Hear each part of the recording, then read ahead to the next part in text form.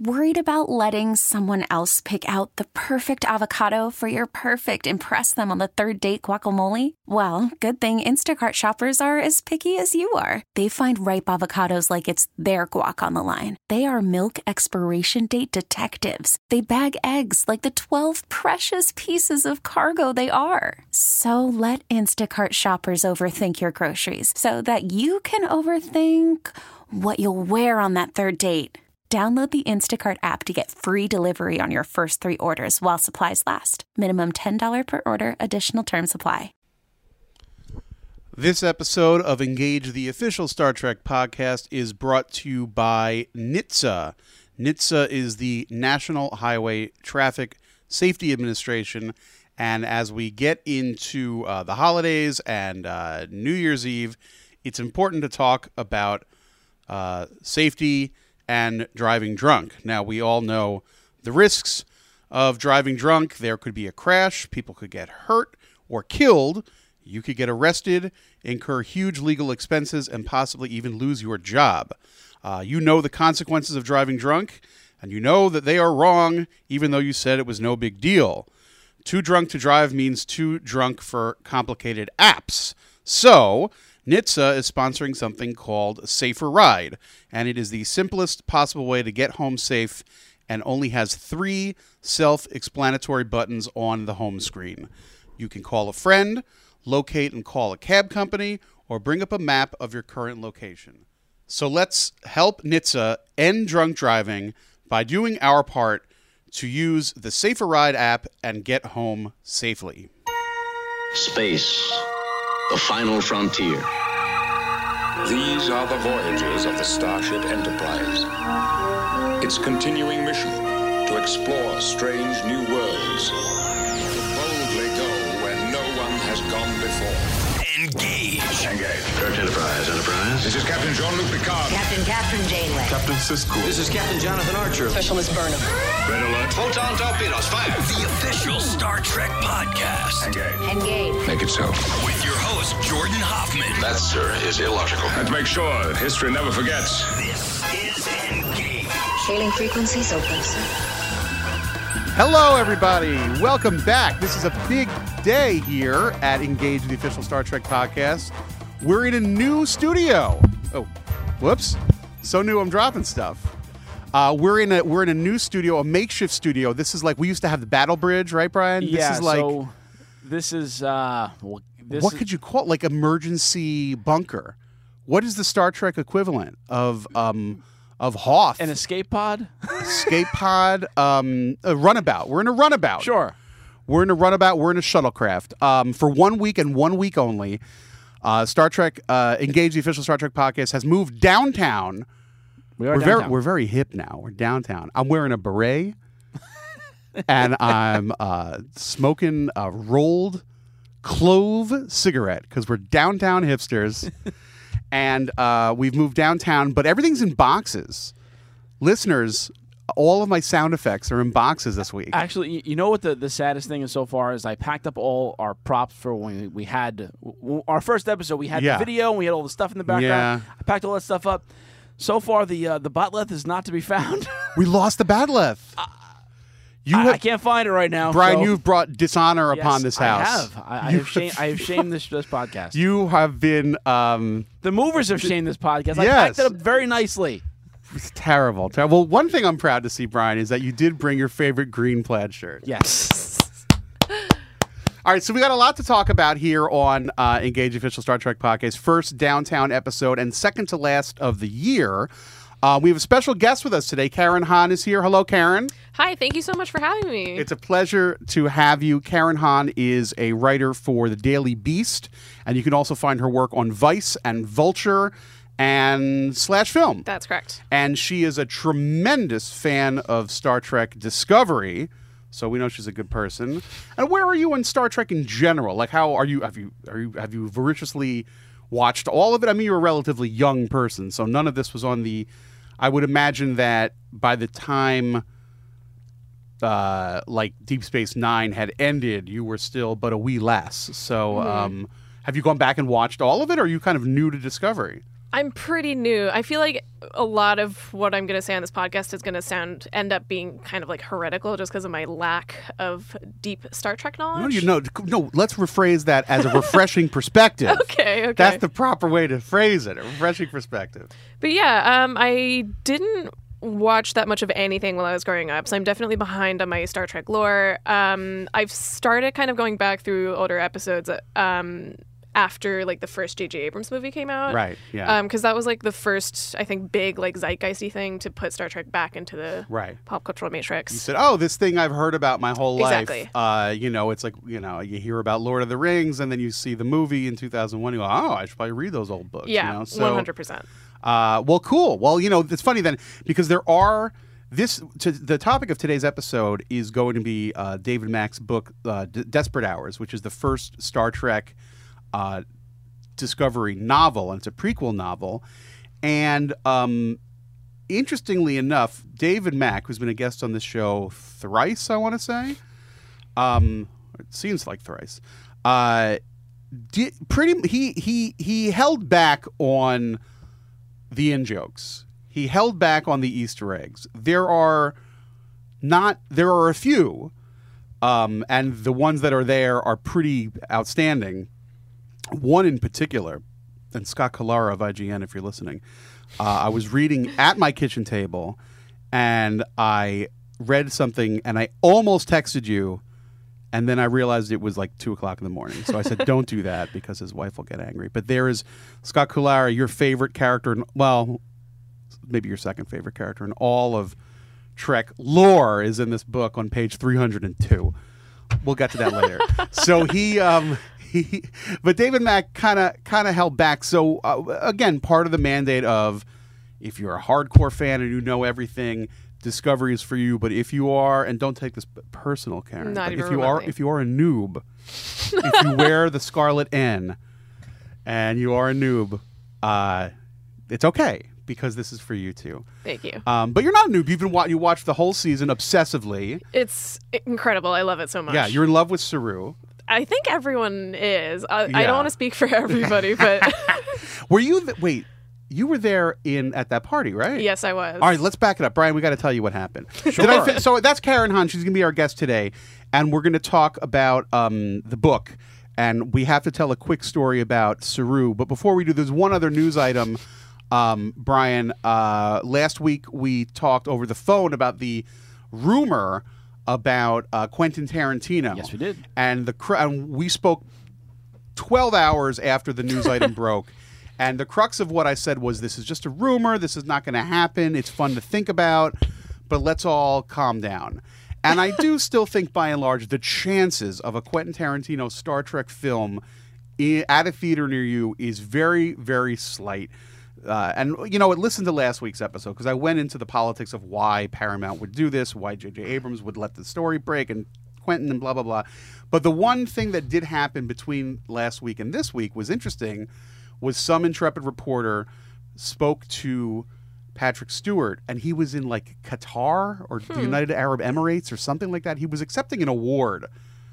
Interesting. Oh, right. Yeah, like at the. I know what you're going to say, but I didn't know that's where he was. No, he was in the Middle East somewhere accepting an award at the blah blah blah film festival, the Abu Dhabi Film Festival, or something like that. Why? What? I guess for Logan. All right. I mean, they couldn't get anybody else, I guess, so they got Patrick Stewart. Still pretty good. No, he's great. I know, but is he the guy you give an award to? This? I mean, yes, of course you do. You give it to Patrick Stewart. So Patrick Stewart was getting an award, and some intrepid reporter said, "Hey, have you seen Variety? Quentin's doing a Trek movie. Would you want to play Patrick Stewart? Would you want to play Captain Picard again?"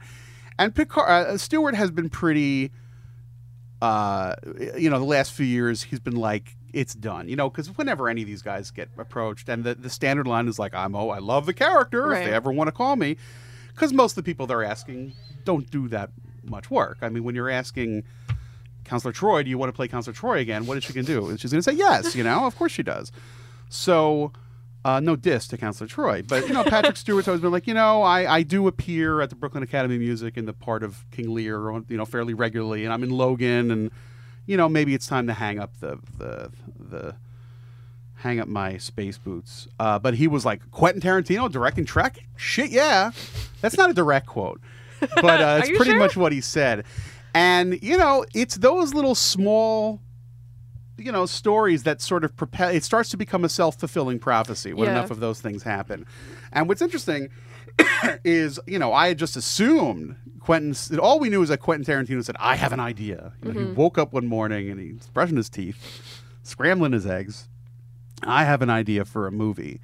And we just assumed that it was going to be an original series. But maybe it's not enough. Maybe it's Next Generation.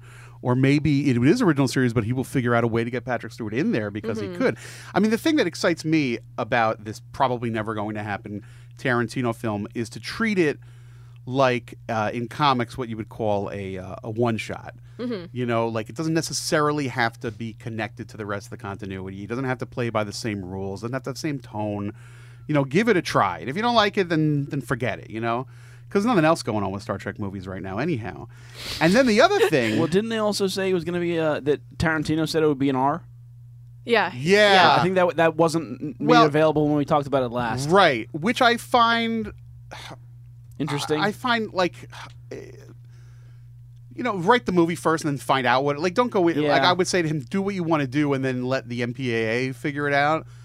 Don't go in swinging I declare this shall be rated R. That just seems a little childish to me. It seems to be happening a lot, though, with kind of big properties where they're to make sure that it appeals to a quote-unquote adult audience, we're going to come out the gate swinging and say, it's going to be an R, it's going to be dark and gritty, and that's why you're going to like it. I feel like people, when you hear Tarantino, I feel like people expect an R. They expect some level of... Are any of his movies not R? I doubt I don't think so, right? And how could they? They're all very violent. I can't think of any that wouldn't. Yeah. The least violent of his movies, I guess, is Jackie Brown. That's got F-bombs all over the place. Yeah. And a lot of sex. Bridget Fonda in a bikini. So, I mean, I'm not even the biggest Tarantino fan. I think he's, sure, Reservoir Dogs was, a revelation at the time, and Pulp Fiction was very, very cool. But, I don't know. Kill Bill Part 2 is really not that good. Aww. It's really not. Kill Bill Part 1 is fine, but eventually it's stop hurting each other. These are very hot takes. No, I remember I saw Kill Bill Part 1 who needs to see that many people get attacked with a sword? Me. Yeah, 1000%. It goes on and on. The second one was a on. little bit more disappointing, but I did really enjoy that first one. I like strangely enough Death Proof. And I like Inglourious Bastards. And the things that I like about those two movies is I like the scenes, the really long dialogue scenes. I find to be really, really engaging. Inglourious Bastards has a lot of that. Oh my God, the scene in the bar when he's upstairs and downstairs and you're not going to shoot me. No, I'm not going to shoot you. You promise? I promise. Comes down and shoots him. So here's the thing, and let's back it up. So one of the things we talked about last week, and it's been floated, is that Tarantino said, look, wouldn't it be cool? He gave this in an interview on a podcast maybe 2 years ago. If we took one of the classic episodes and redid it. So imagine if you did City on the Edge of Forever. Just picture this in your head. City on the Edge of Forever with Chris Pine and Zach Quino and Carl Urban. I mean, those would be the three. It also gets rid of the Zoe Saldana problem because Uhura's barely in that episode, and because she's too busy. She's in Avatar 6 times. She has no time to do these movies. So if you had City on the Edge of Forever, but with long dialogue scenes with those actors, because they're really, really good, those three. They're really great. And then you get somebody to play Edith Keeler. It could be anybody, that would be kind of amazing.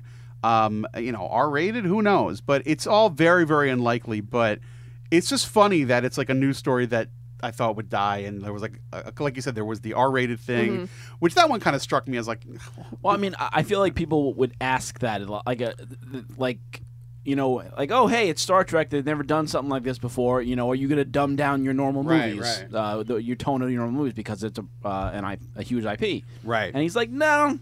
Do it my way. It'll be an R, it'll be my way, whatever. If you're going to hire Tarantino, let him make his movie. I mean, that's the thing. You're bending, Star Trek the brand, as I hold this licensed novel for hardcore fans, does have a certain bubble that it plays in, a certain sandbox that it plays in. You don't have that much sex and violence in it. It has to be, and Star Trek is not for kids, but it is, kids can watch it.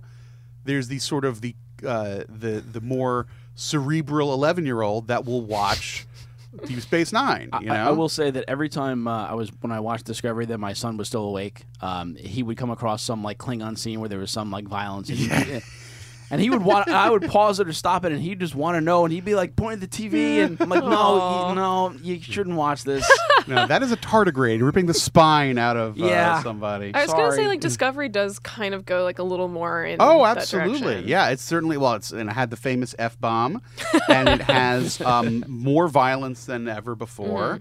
Of what's shown. I mean, it's still, like, there are a lot of mangled bodies in Discovery that you've never seen, and it has the gay romance, which rankles some ultra-conservative viewers for God knows what reason. So it is pushing the envelope. So anyway, what do you think? Do you like Tarantino Star Trek? Are you like when the news broke? Some people were just like, "You gotta be freaking kidding me!" Were you? I was pretty ambivalent about it, just in so much as like that's not a combination I'd ever consider. No, but there's no universe in which you could be like, here's a Star Trek movie and Quentin Tarantino directed it that I wouldn't want to go see it. Absolutely, yeah, absolutely. Well, any sort of major auteur with their own personal stamp, why not? I mean, there are some people who feel very possessive of a franchise, and I certainly understand that because I host the Star Trek podcast. So you don't want other people bringing their baggage to your thing. But I feel like you kind of have to, and this is just philosophy in life in general. It's like you gotta if you love something, set it free, Oh.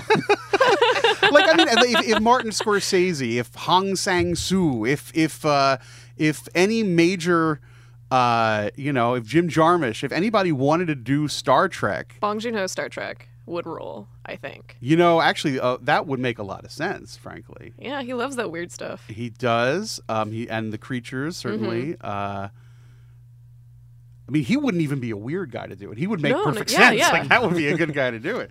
So, give it a shot. Like, it doesn't... I guess the thing is, and I do struggle with it, like, people who don't like remakes or sequels, they feel like you have this perfect thing. You have your thing, and then a remake comes and it doesn't ruin the original. On paper, it shouldn't.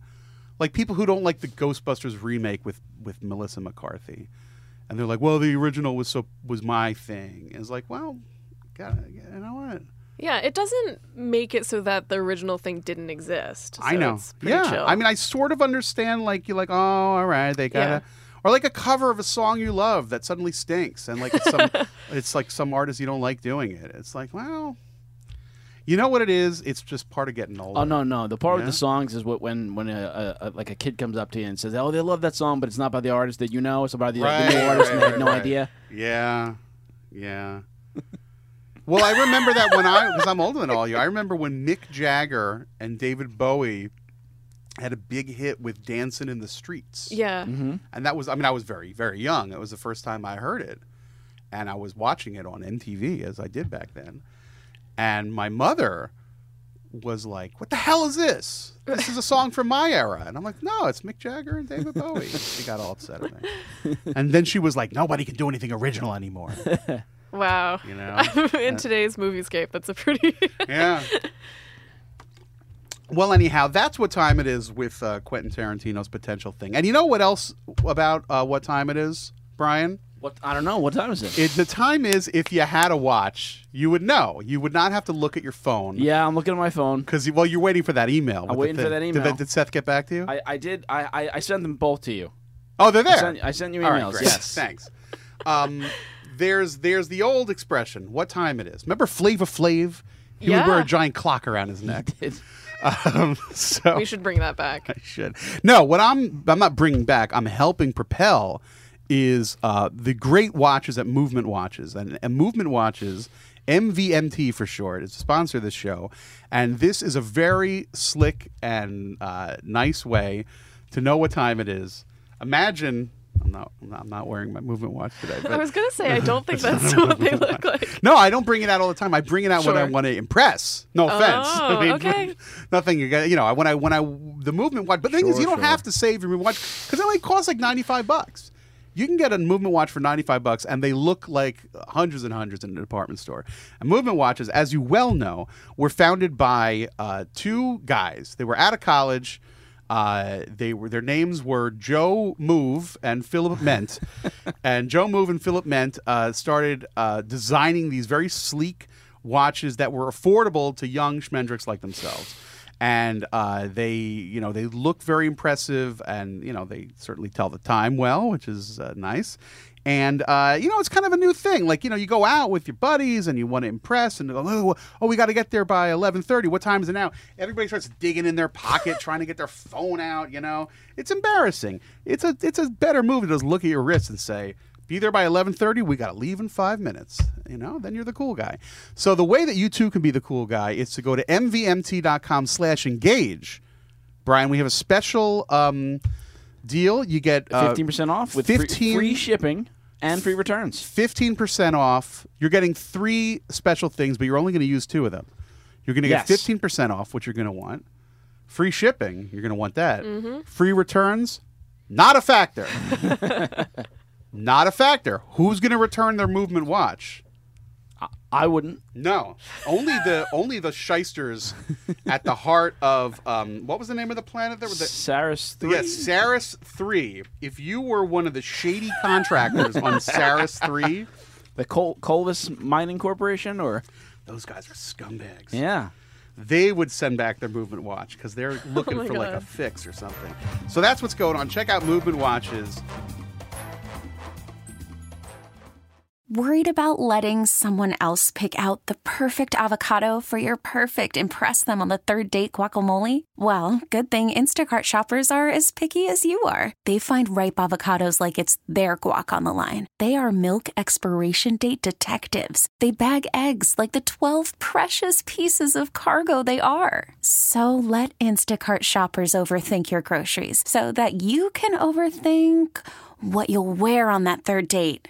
Download the Instacart app to get free delivery on your first 3 orders while supplies last. Minimum $10 per order. Additional terms apply. Star Trek Podcast. Energize.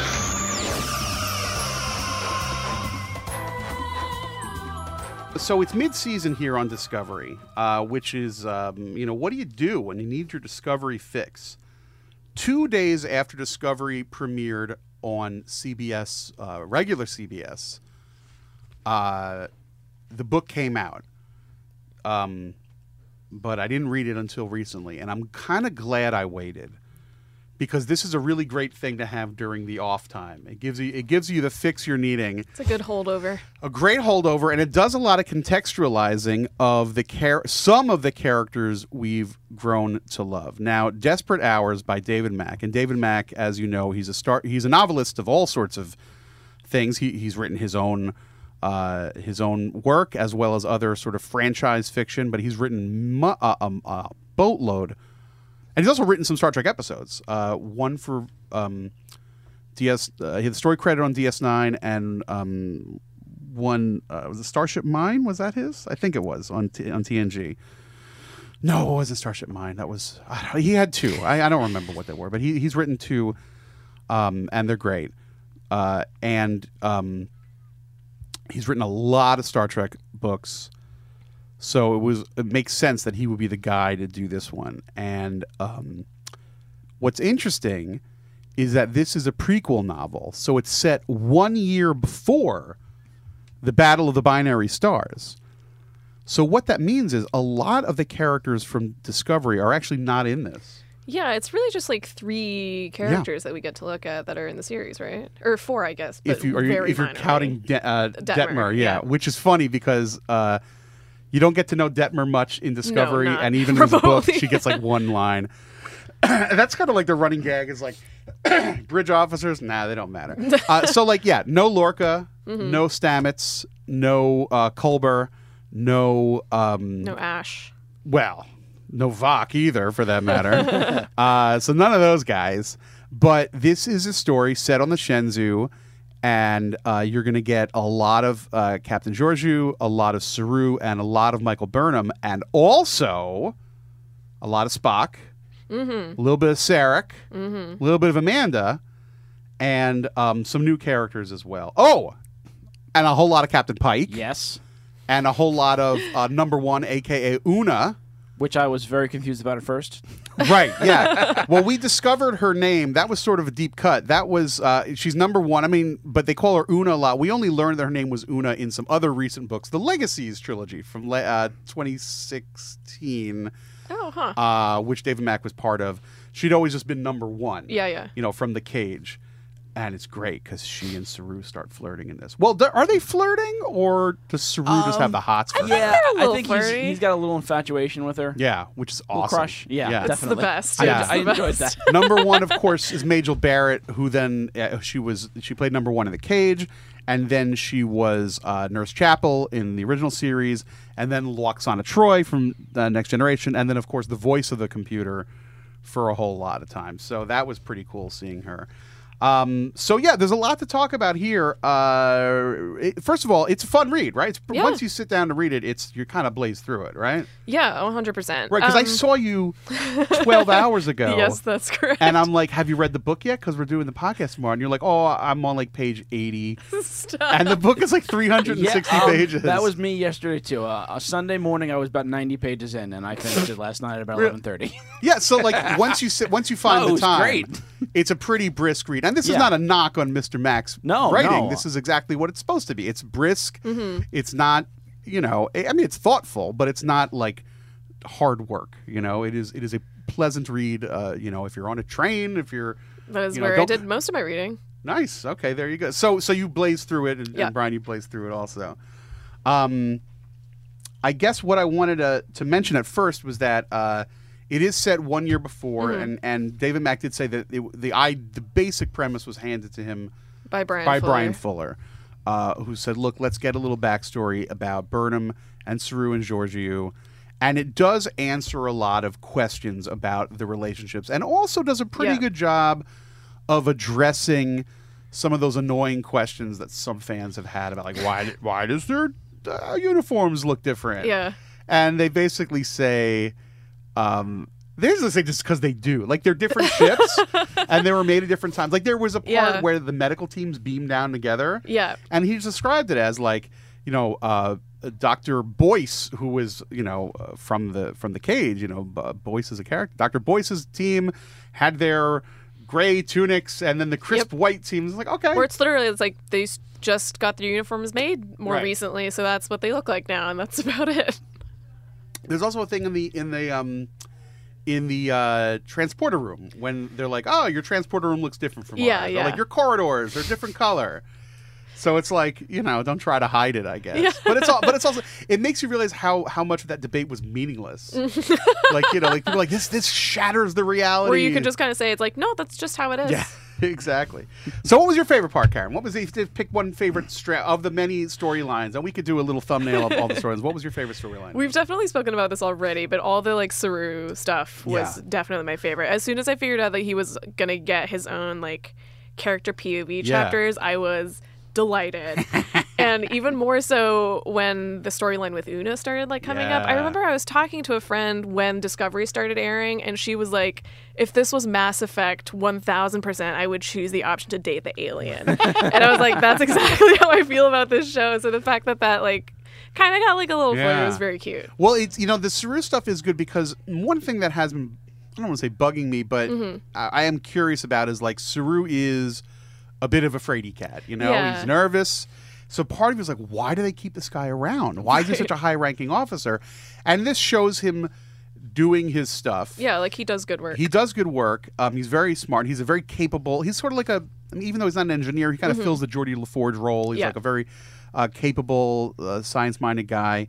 But also, it talks about his backstory, which I don't think has been discussed on the show at all. He is the only Kelpian in Starfleet. Yeah, I was thinking about that as I was reading. I was like, I don't think we know that much about his species besides the whole threat instinct thing. No, we really don't. And so a lot of there is some backstory about the planet Kelpia in here and the apex species and the lives they've lived, and also it talks about how Starfleet rescued him. Yeah, I hope they do a flashback so badly in the back half of the season. Yeah, because it reminded me a little bit of how Starfleet kind of found Data and took him under their wing. Because Saru does refer to himself a lot. He talks about his Kelpian instincts and the struggles he has as a Kelpian, and it kind of makes him a little, I guess, neuroatypical or whatever you want to say. But he also refers to himself as the way we do it in Starfleet. Yeah. You know, he's very proud of his new adoptive philosophies and lifestyles, and that whole thread really, I thought, was really cool. I really loved it, and it also serves kind of as a further way to parallel his story with Michael Burnham's, because she's also doing the kind of like whole dual cultures thing, which I don't think is as obvious in Discovery, just because we don't have as much like internarration on the show. Right, yeah. So the basic premise is this: it's a year before Battle of the Two Stars. Shenzou's zooming around doing what they do, and there is a colony that has an incident, and the Shenzhou has to come to the rescue, and then there is it elevates, so the Enterprise has to come to the rescue to help out, and then there's like a lot of interplay between these three things, and then there is an away mission in which Saru and Una, or number one, go off to like look at cave paintings, which is very nice. But it more, so much more chill. Yeah, but more excitingly, Burnham and her baby brother, to a degree, although they didn't really live together that much, Spock go and they get caught in Resident Evil or Saw, or there's Saw's a pretty good analogy. They get stuck in Saw. They get stuck. Also, there is an Alistair Reynolds novella, Deep Heart, and I should ask David Mack if he's read it. I don't know, but I wrote it down because I read this 10 years ago. Alistair Reynolds, who wrote Revolution Space and a lot of great hardcore hard SF, diamond hard SF. He wrote a book called Diamond Dogs, and it's about it's similar in that they go to what thing? They go to like a haunted house basically, and there's traps, and it's puzzles. So Spock and Burnham have to solve puzzles to save the world, and it's awesome. It's just so free, and there's like one thing that really did feel like Resident Evil. There's like an axe floating. Yeah, as soon as I read the description, that was like, there's a bunch of saws just swinging around everywhere. I was like, okay, it's kind of ridiculous. And then the other relationship, really, although they don't go together, they sit in their own captain's chairs, is Pike and Georgiou. Yeah. And they butt heads. It gets pretty serious because the colony there's a mining colony, and they've been doing it all wrong. They didn't fill out their paperwork, basically. Yeah. And they're kind of an immoral mining colony. They are not part of the Federation. They've sort of divested themselves from the Federation, but they need Federation help because in their offshore drilling, they have uncovered what at first I thought was going to be Godzilla. Right, but then it turned out to be like an ancient spacecraft, and it sort of becomes fairly typical Star Trek episode. Like there's this thing from an ancient culture. How do we tell it to stop trying to kill us? and that's basically it. But this was really interesting. And Brian, I'm curious to see what you think about this. Captain Pike comes to town with the express order from the admiral that like you've got to kill this. They call it the Juggernaut. Is the spaceship, this ancient, maybe alive spaceship. They don't really know. That's sending out drones and killing people. You have to destroy the Juggernaut, and the only way to do it, because they can't, for whatever reason, they can't tractor beam it out past the gravity well, so they can. It said it was too smooth or something like that. To grab on. There was some of the ablative plating or something like that. So they had to fire photon torpedoes at it on the surface of the planet, and by doing so, they would kill the population. And Pike is like, dirty job, but somebody's got to do it. And Georgiou was like, nope. What the hell? Not going to happen. Yeah. So were you surprised by Pike's willingness to follow orders that easily? I mean, I think he was still conflicted.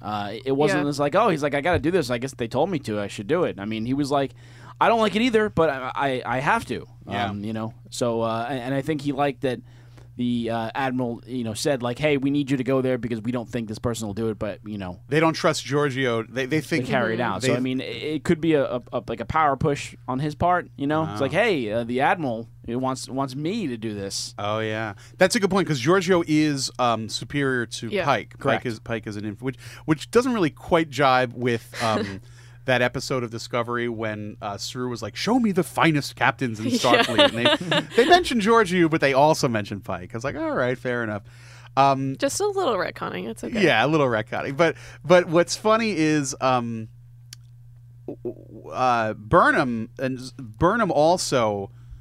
So Georgiou and Pike are about to have a space battle in the orbit of this planet, where these like gross miners, and they're all like, the miners are like prevaricating and hiding information. They all kind of suck. Being jerks, yeah. But they still want to save their lives. Like, even though these people are jerks, we don't want to kill them. And also destroy this ancient, we now know there's an ancient artifact from an alien culture. That's like not very Starfleet to blow it up. You want to study it. What would Picard say? So while they're about to go to war, and Burnham does a little something interesting, which is once again she kind of goes behind Georgiou's back, as she'll do at the Battle of Binary Stars, and literally on day one of being the first officer. right. Yeah, she just got promoted. But she goes behind the captain's back, but does like a reverse Vulcan hello from the show. Like, whereas in the other show was like, she was all into like, no, we must be more bellicose, we must attack. Here she was like, no, we got to diffuse the situation. Yeah. So it's kind of an interesting flip. Yeah. You know? And the way she diffuses the situation is just awesome. She knows there's somebody on the other ship she could talk to. Who does she talk to? She talks to Spock, her semi-brother. She sends him a private message. She texts him, basically. And she and Spock are able to like get everybody to take a beat. And then they look for they kind of all stall for time, basically. And the stuff between her and Spock is really, not to use a Vulcan phrase, is pretty fascinating because, you know, when you're writing for these new characters, you know, it's a little it's one thing, but like when Spock comes in, it's like, especially now that Leonard Nimoy is dead, it's like, oh my God, it's like the most important guy in all of fiction is here. You know? Yeah, he's already like got a very big reputation. Even like if you don't really know Star Trek, for example, like me, you still know Spock. Yeah. And David Mack gets his humor well. Like Spock is, even though Spock is allegedly non-emotional, he's a funny dude, you know? And so he and Burnham go off on this quest, basically. And they don't really like each other. They have a little bit of a sibling rivalry. Although it's not like they really were not brother and sister, like, because they were educated differently. Yeah. But the thing that bugged Spock, as you'll learn, is that it just always kind of shocked him that there was someone else out there that had a parental relationship with his parents. Yeah. So, and I think, and Burnham and Sarek's relationship is way screwed up, you know. Yeah. But there's a lot going on there. So, yeah, it's pretty neat. And the other thing about that particularly that I liked was about the Spock stuff was, you know, it's kind of, I mean, I don't want to give too much away, but they have like when they have their big climactic thing, they have a mind meld. That's true. Basically. How far are we allowed to get into like spoiler territory? Since September. Okay, so, fair. I mean, I think we're gonna have to put a spoiler warning. Yeah, we'll put a spoiler warning. All right, we'll keep it. We'll have like they have their big mind meld. They kind of have to, like, in order to save the day, they must mind meld. It's one of the saw traps. Yes, and neither of them want to mind meld for like they're all shy. I mean, I wouldn't want to mind meld. You know what though? I felt that I understand the place in the story that took, but Burnham's reluctance like bothered me, like really bothered me. That it's like, I won't do this, but I'm gonna let all these people die because I don't want to share my brain. Like I understand. True, I guess. Like it seems like a little too. Like, where does it mesh with how we know her character? It's like, hey, we need a conflict here, so let's put this here, even though it doesn't quite make sense. Yeah. Well, I mean, because you're right. Georgiou will die. All of her pals will die. Everybody would die. But you know, mind melds. Like, you want me to mind meld with you? Well, I'm going to know every time you farted in class. You know, it's going to be rough. Yeah, you know? but hundreds of thousands of lives are on the line. That's true. That's true. You're a good man, Brian. I like that. It's tough, you know. But then they explain, you know, why it's so meaningful to her. There's all this psychological damage. Her parents were killed in a terrorist attack, and stuff with the mother, and blah blah blah. And then her previous mind meld as well, which was something we learned about in the show. Yes. So which was crazy. Yeah, no, I don't remember some of the details they mentioned in the book happening from the perspective we got on the show. Like I think they shaved it to its essence in the show. I think you get a little bit more You get the dots filled in here. So you learn more about how the parents died and why, and Burnham feels responsible and all that. And is resurrection via mind meld something that has occurred in Star Trek before? No. Okay. What has happened was there was something where Spock dumped his katra, or his essence, into the vessel known as of Dr. McCoy at the end of Star Trek II, and then an ancient ritual was able to bring it back to his body, which had been reformed on the Genesis planet. Don't look at me like that. So the Genesis planet took Spock's dead body, and because it was in a rejuvenative state, it revivified the body somehow. But it was an empty vessel. Right, it wasn't... Spock had dumped his katra into Dr. McCoy. And then Star Trek 3, the whole point is getting Dr. McCoy's brain, Spock's body, back to Vulcan. And then the ancient priestess did the ancient ritual known as Faltor Pan, which had only been talked about in lore and legend, but they were able to bring Spock back from the dead. All right, cool. That and a really good deal memo from Paramount was able to get Spock back from the dead. Yeah. But yeah, that's how that went down. But no, the so not exactly. Basically. No, what they talk. I mean, it's hinted at in the show, but what's explored more in this book is the terrorist attack.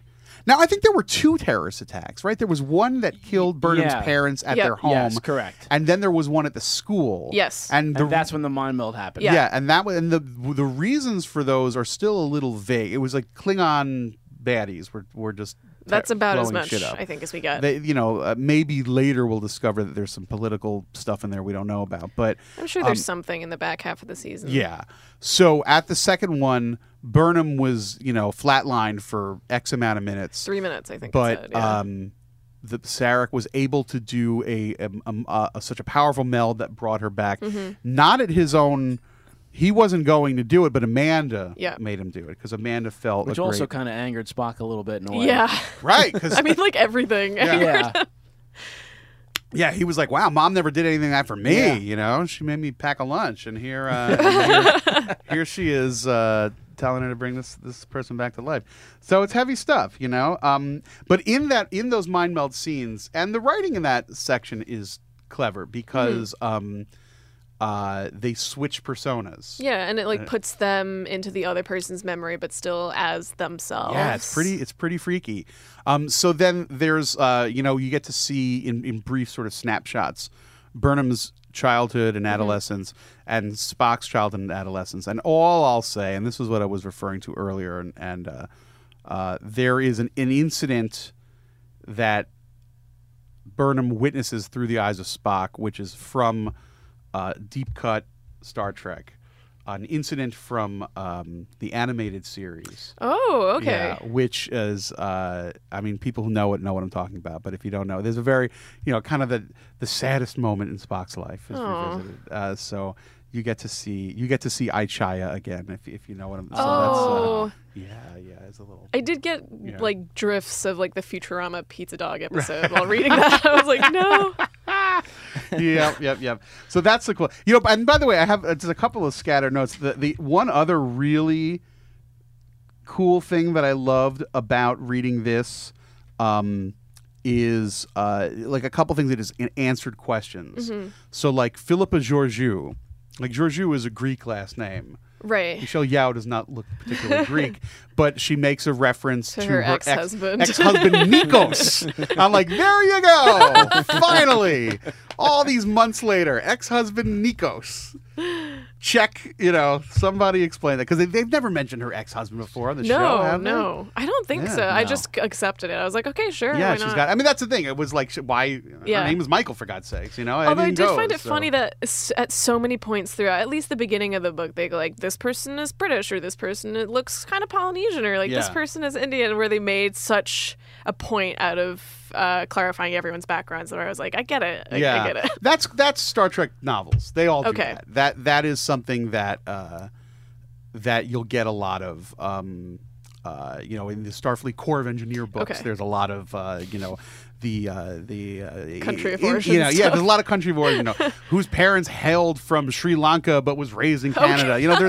There's a lot of point of origin stuff Okay. for better or for worse. Yeah. I mean, I guess probably for the best. It's to be nice. inclusive, but.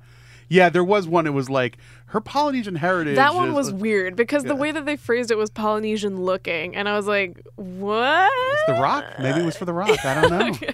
Who knows? Quentin Tarantino Star Trek starring The Rock. Oh my God. Yeah, absolutely. Genius. Yes. So I think that that Giorgio moment really was a big win. And then the other one, and this is a hardcore. This is at the end of the book. I'm gonna just come right out and say it. The last 10 pages is after the adventure. Spock goes through a lot. First of all, they save a planet. Yep. But he personally goes through a lot because of the meld. Mm-hmm. He understands his parents a little better. He has a new relationship with Burnham, and he also, most importantly, has a new relationship with himself. And Una, number one, is like they're in the mess hall, and he's Yeah. trying to eat his plomeek soup, and he's like staring at his soup, not really eating. And Una's like, "You seem different. You seem quiet. You seem reserved." And then the interior monologue is like, "I do feel different. I do see things differently." That is, it works in the novel and it works in the story, but that's also kind of a hat tip to fans who, when they watch The Cage as a joke, Spock in The Cage, because it was shot in 1964, Yeah. before they came back to do the series, Spock from The Cage acts a lot okay. differently from the real Okay. Spock. Okay. He yells and he gets emotional. And there's a famous shot of him, like they're all on the transporter deck and they're about to beam, but then only Una and I forget the yeoman's name, the little redheaded yeoman. The two women disappear, and then they're like everybody freezes, and Spock, Leonard Nimoy, just goes, "The women!" Like, it's like a really weird moment. It's kind of like a really awkward line reading. So that I feel was David Mack saying, "I have an opportunity here, Sure, to tweak a explain little that bit. yes, that there was a moment of evolution in Spock's Yeah. behavior between The Cage and when we next saw him on TV Yeah. in 1966 in The Man Trap, or when they shot Where No Man Has Gone Before, Yeah. etc." So that I thought was a really smart move on their part. I did not catch. I didn't catch any of those. I only caught like one other Star Trek thing, I think, which was like a catchphrase thing. But anyway, I don't know how. Yeah, there was a moment when Georgiou is like having a bad day, and she thinks to herself, "Angels and ministers of grace defend us," which is a line from, it's a line from Hamlet, but it's a line from Star Trek IV.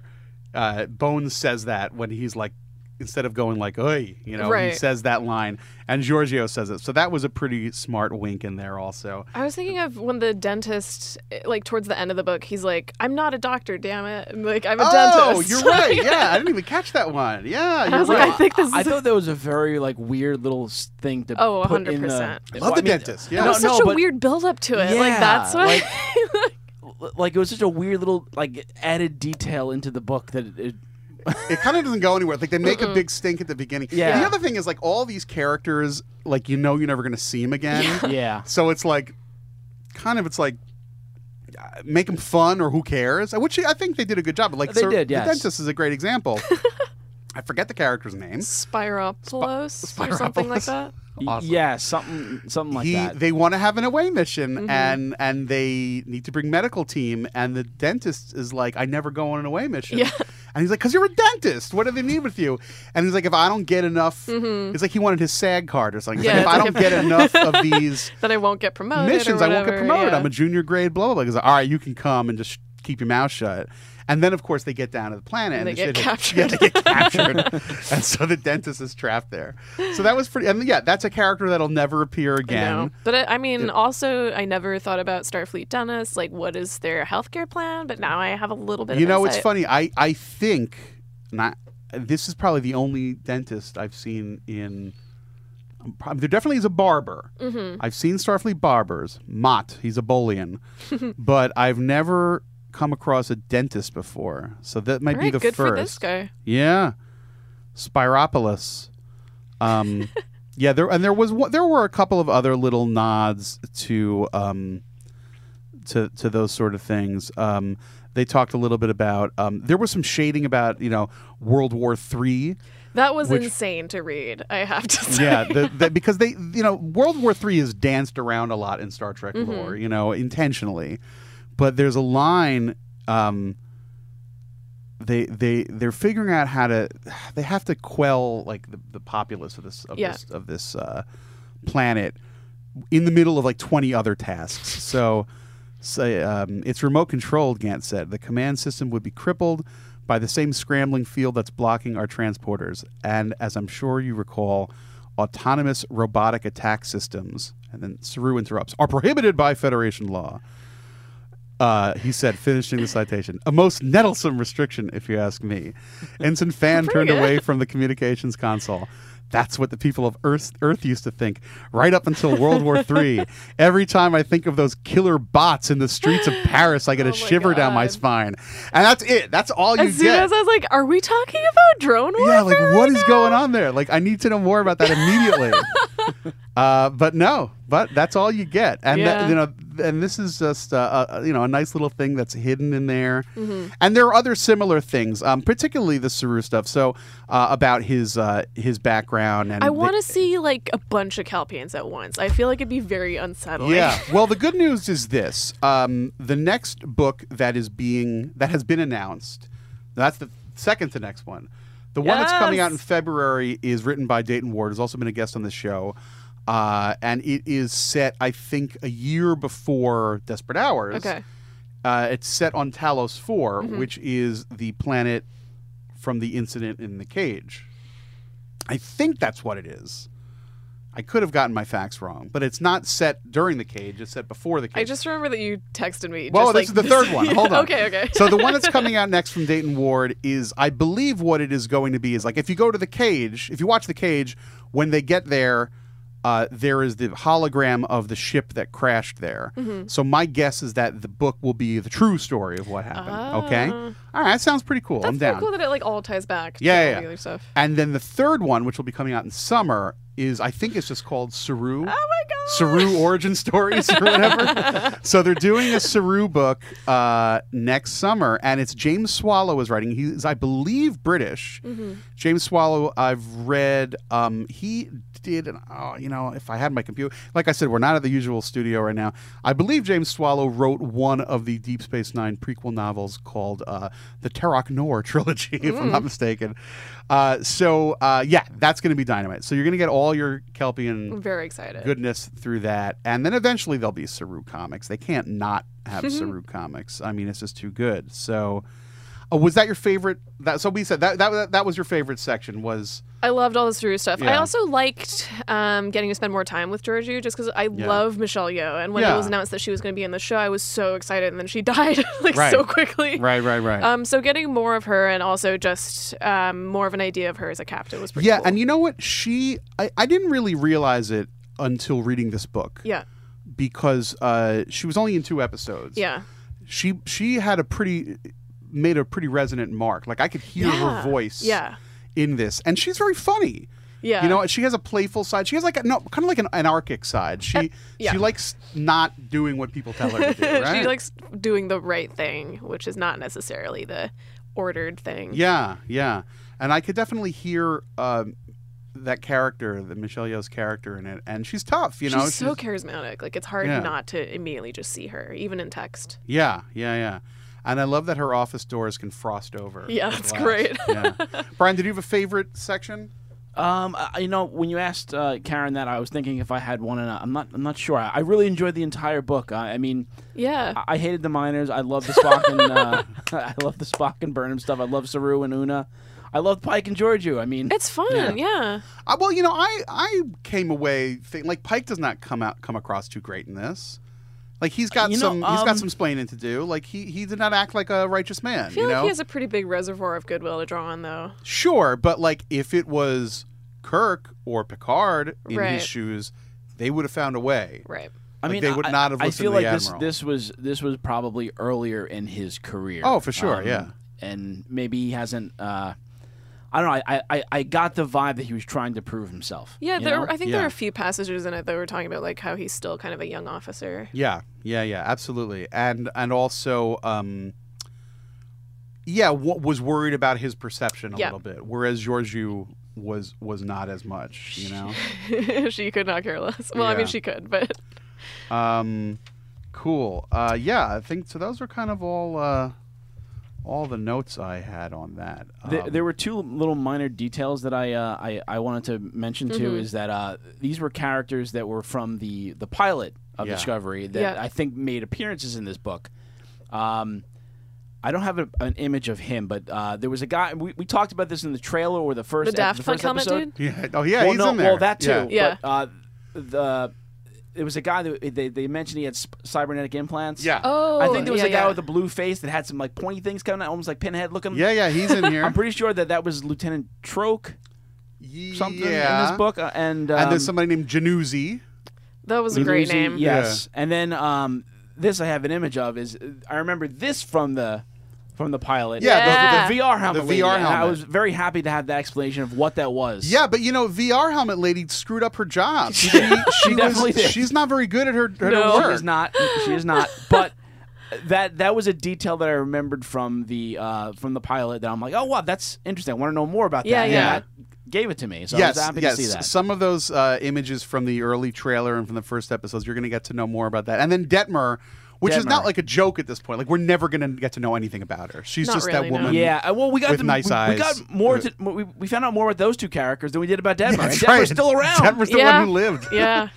There was like one little note about her where it said that she, like she was like it was implied that she was good at being Helm, and it's like, and she's top notch. Yeah. Like, okay, Yes. good. We're good. as good a detail Not- as any. yeah. to Not go much on. background, but No. you know, I It's guess I'll funny. take it. Well, the show's Well, going to be maybe they got more plans for later 5 on. so- seasons from now. We're never going to know anything about her. That would be the joke. 6 seasons, she'll get like a Detmer episode. Right, that'll be the one. It'll like open up like on Earth. Yeah. And it'll be like, what is this? And it'll be like This little redhead kid little comes redheaded on. girl. It'll be like the Detmer story. Yeah.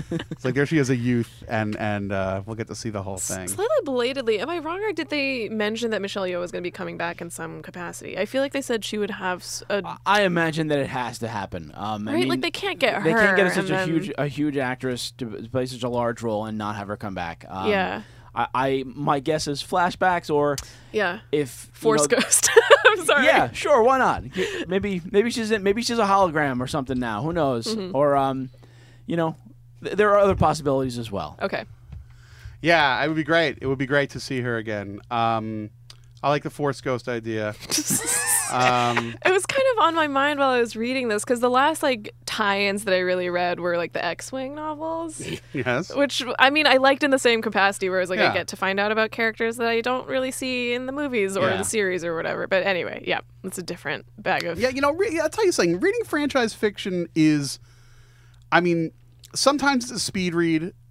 Sometimes it's, sometimes they're not very good. But sometimes you will find yourself reading a really good book and you would say to yourself, I mean, usually science fiction, but not always.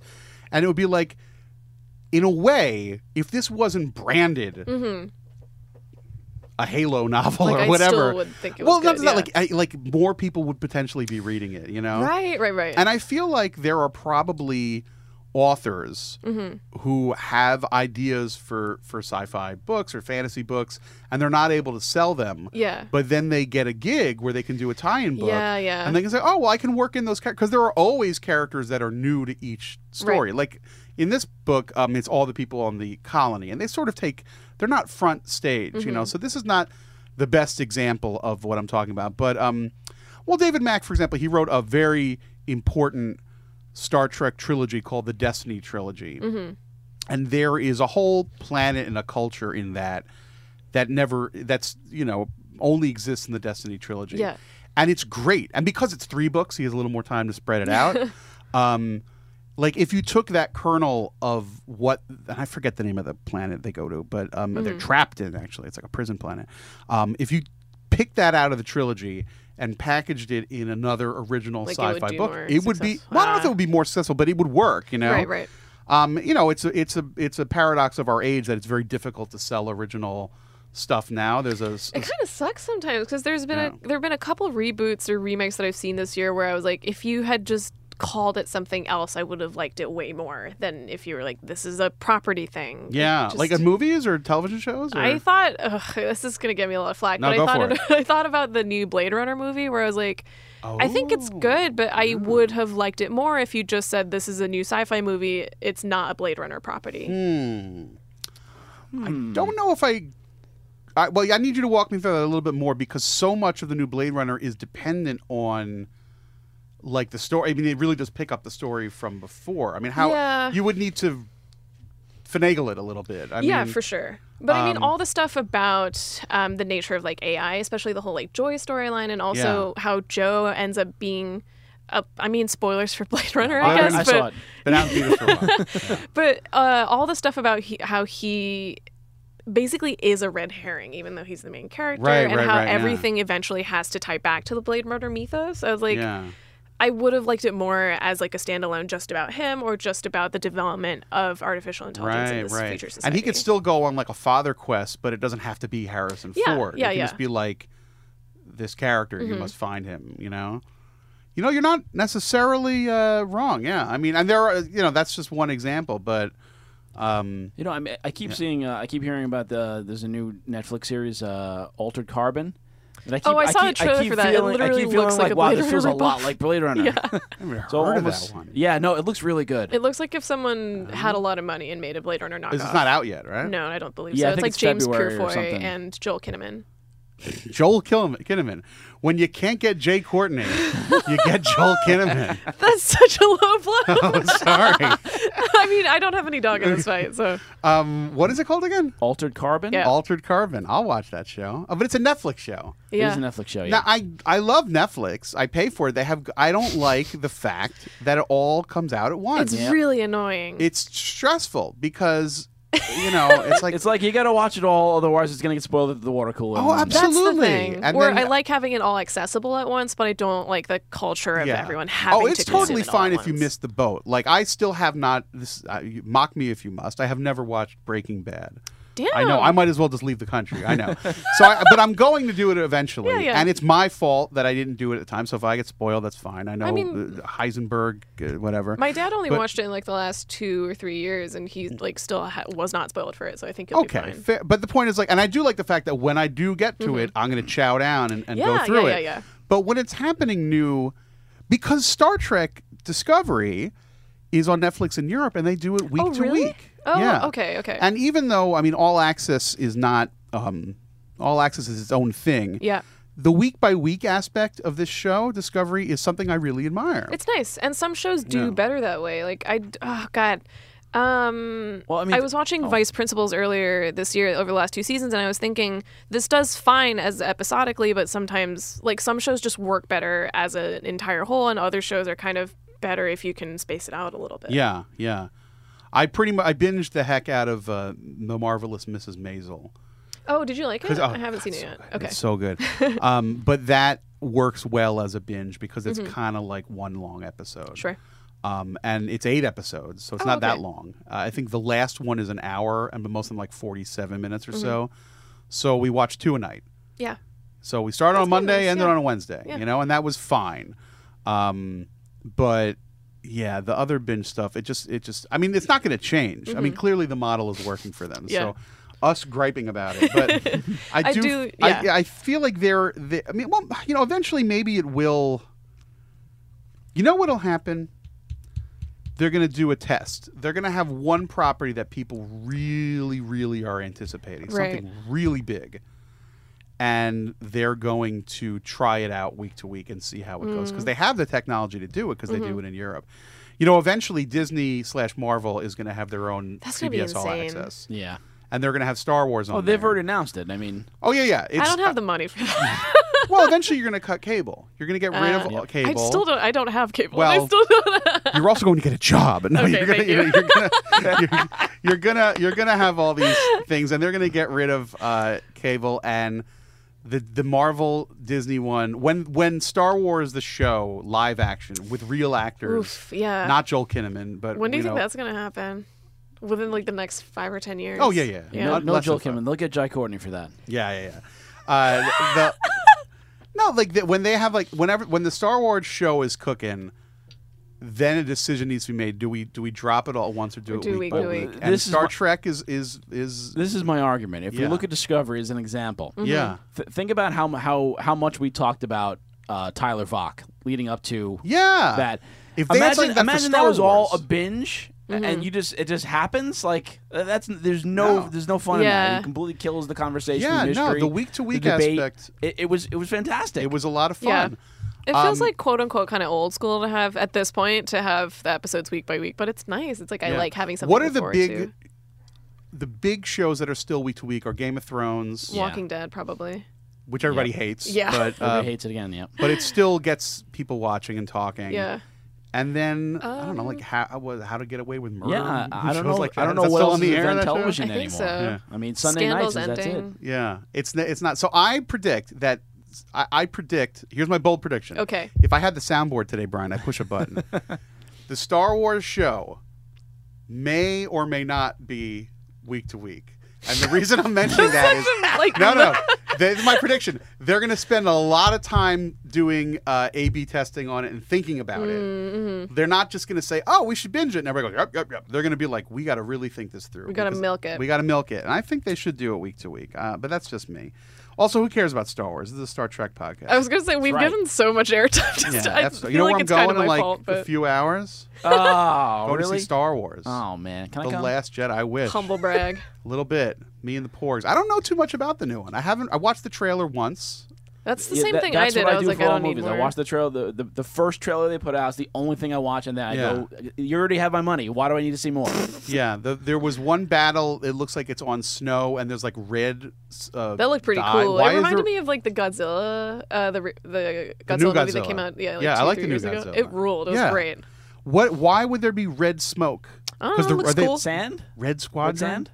Not Red Squadron. Maybe it's a diversion tactic. Who knows? What is who's the guy in these new movies? Who's the bad guy? Not Kylo Ren. no, the other one. Snoke. No, the other one. The Shit. Oh, sorry. Can we cuss? Yes, Yeah, you can Okay, cuss. I'm sorry. There's cussing in the book too, by the way. That's true. They say the S word. No, it's what's his Burnham says it. Yeah, that's true. She does. what is the name? He's the Oh. Domhnall Gleeson. What is Yeah. his character's name? Oh, Ambassador. Oh no. Right, Domhnall Gleeson is You're right. in this movie. He's the head of the First Order.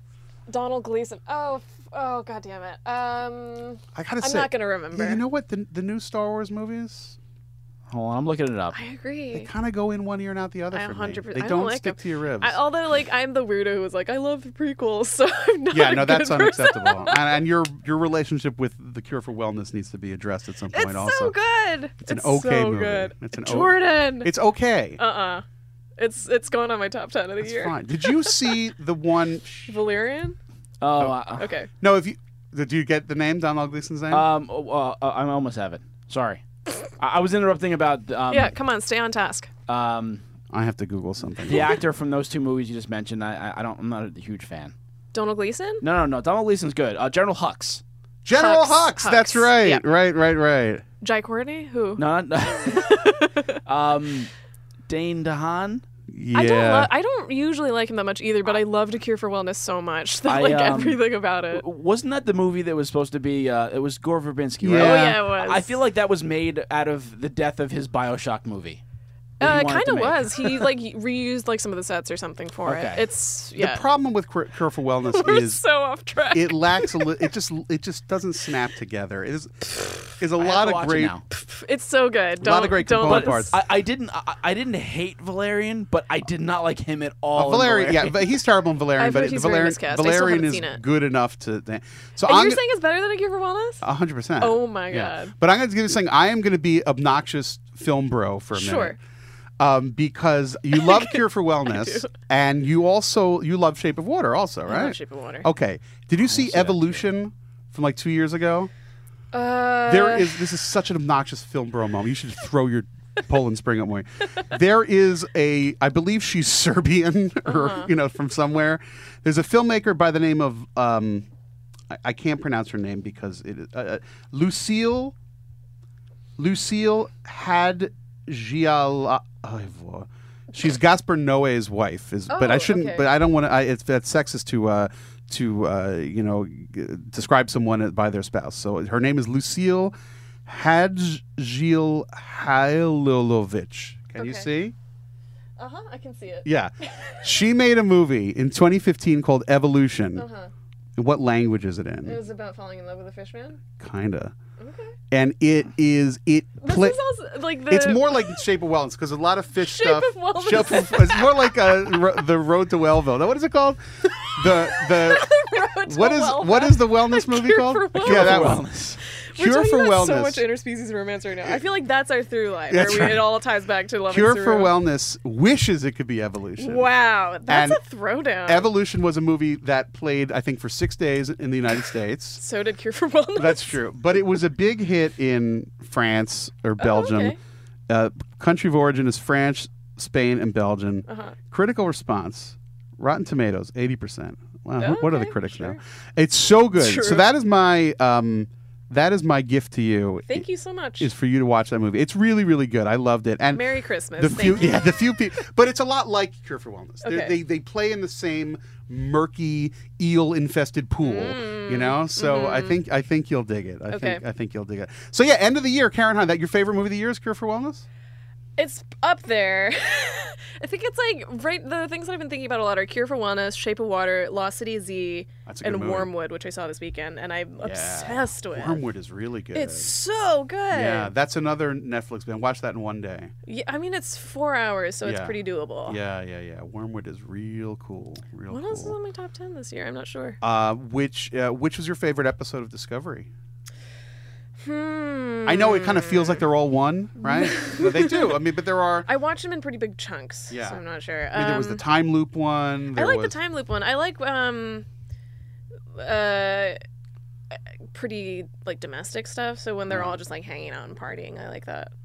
The time loop one was the one. That's another thing I have to bring up too. Yeah. With the parties. So in this book, Yeah. there's a nice, fancy, elegant party. Yeah. But still, the contrast to the time loop episode is like the fist pumping Right. party. Yeah. This party is a grown up party. Yeah. The one in this book. Yeah. So I'm just curious of what kind of parties actually exist in the future. I think Right, the same range yeah. of parties that exist now. Right, there are Okay. still adult parties. You may not get invited to them, No. but there are still adult parties. No, you're right. There's early on in this book. There's an adult party, and It sounds bad. no, like they're sitting around drinking cocktails Adult party. and talking. See? You know, they're not shouting over music. you Yeah, know, they're like and dressed formally. They're dressed formally, and then Saru like goes and sulks for a while. Love him.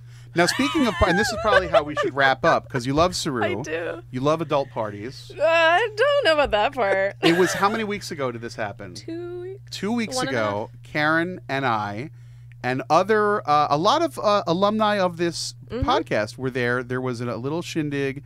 Emma was there. Emma was on last week. Maybe Matt Singer was there. He tends to, I don't know. I don't remember seeing X that. amount of people that have been guests on this podcast were there. It was a party for end of the year for one of the movie studios, and one of the movies that they were promoting was in fact Shape of Water, Yes. which stars Richard Jenkins, who was in attendance, Yes. and was Guillermo del Toro was there. for a Guillermo bit. del Toro. Was Sally Hawkins there? I didn't see No, her. it was just the three guys. And the third one was Doug Jones, who was very tall. He's the sweetest man alive. He was wearing a maroon sweater.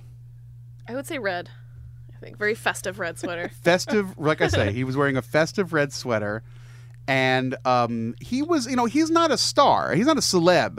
He can walk down the How street and dare nobody's you. going to know him. But at this party, he was like the king of the room. And everybody wanted to come and, some people wanted to bug him and get a selfie with him. But some people just wanted to say, you're the best and we love you. Mm-hmm. So I was with Karen and Emma mostly. And Emma was like quaking like Saru herself. And Emma also was very tall. So her Saru qualities are really in effect. And she was like, I want to talk to him. And I went over and spoke to him. I was like, hey, Doug, how you doing? Blah, blah, blah, blah, blah.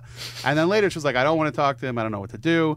And you were there. Yep. And you were a little bit of hemming and hawing. You wanted to talk to him, but you... That's the same whenever I see anybody that I want to talk to, that it'll take me a while to work up the courage to go talk to anybody. Right, it's like diving into a cold swimming pool. You know, Like talking to your crush at the high school dance. All right, fair enough. So and also Doug Jones was being cornered by these two knuckleheads who I won't mention. I'm like, oh, Doug needs rescuing anyway. I remember that you literally said that. Yeah. You were like, we have to rescue Yeah. Doug Jones. So I go over and I go, hey, Doug, this gal here is your biggest fan, and so is she. And this was Emma and Karen, and there's a few other people were there also. About, I think, a gaggle of like 6 girls. Yeah. I introduced Doug Jones to 6 young women at a party. Yeah. And then, but that's not the right time for this. I was going to say this doesn't sound. No. It was all very pleasant, and he also was kind of a shy guy. I mean, he's been in a million movies, but he's always under a ton of makeup So and then I forgot. It was like, I love. He's in Shape of Water. He plays the fish man.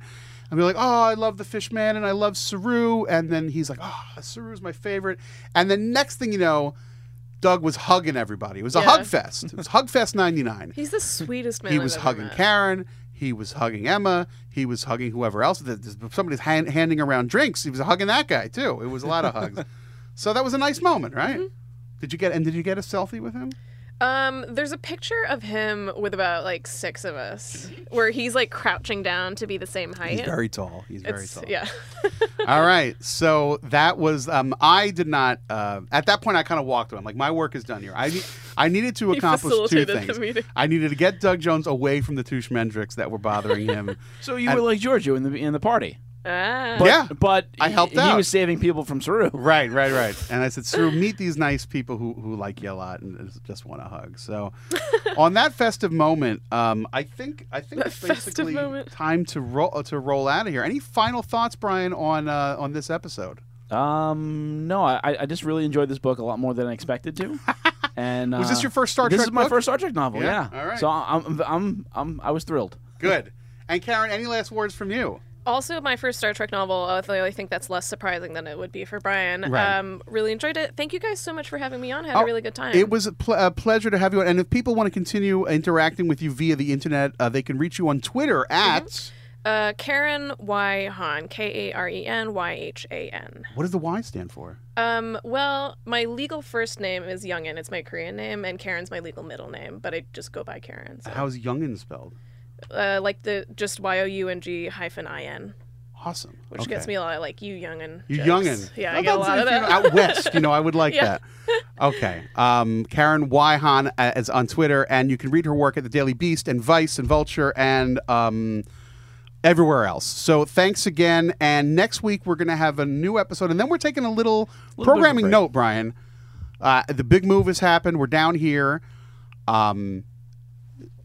Changes. We're going through some changes. Going like the Yes song says. We're going through some changes. We're going to take a little hiatus. The show's not going away. We're just taking a little hiatus, part of which is due to a great irony in that I am going to be on the Star Trek cruise. Now, one would think that there would be no finer place to podcast from than the Star Trek cruise. That actually would be amazing. But the Star Trek cruise is on the high seas.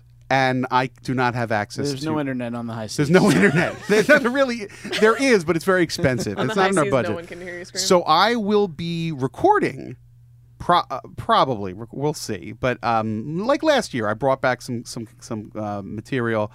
I will be recording, but we will be taking a hiatus. And then the Sundance Film Festival is right after the cruise. So I'm gone pretty much the entire month of January. So you won't be hearing new podcast until the show's back. Actually, that's where it gets a little weird. The show will already be on the air for a few weeks. Yeah, the show starts the same week as the cruise, I believe. Yeah, I know. It's not ideal. So I asked the listeners to accept the mystery of life, and we'll be back, but we're taking a little hiatus. But we've got one more show next week, and it's going to be a doozy. So until then, thank you for listening, and live long and prosper.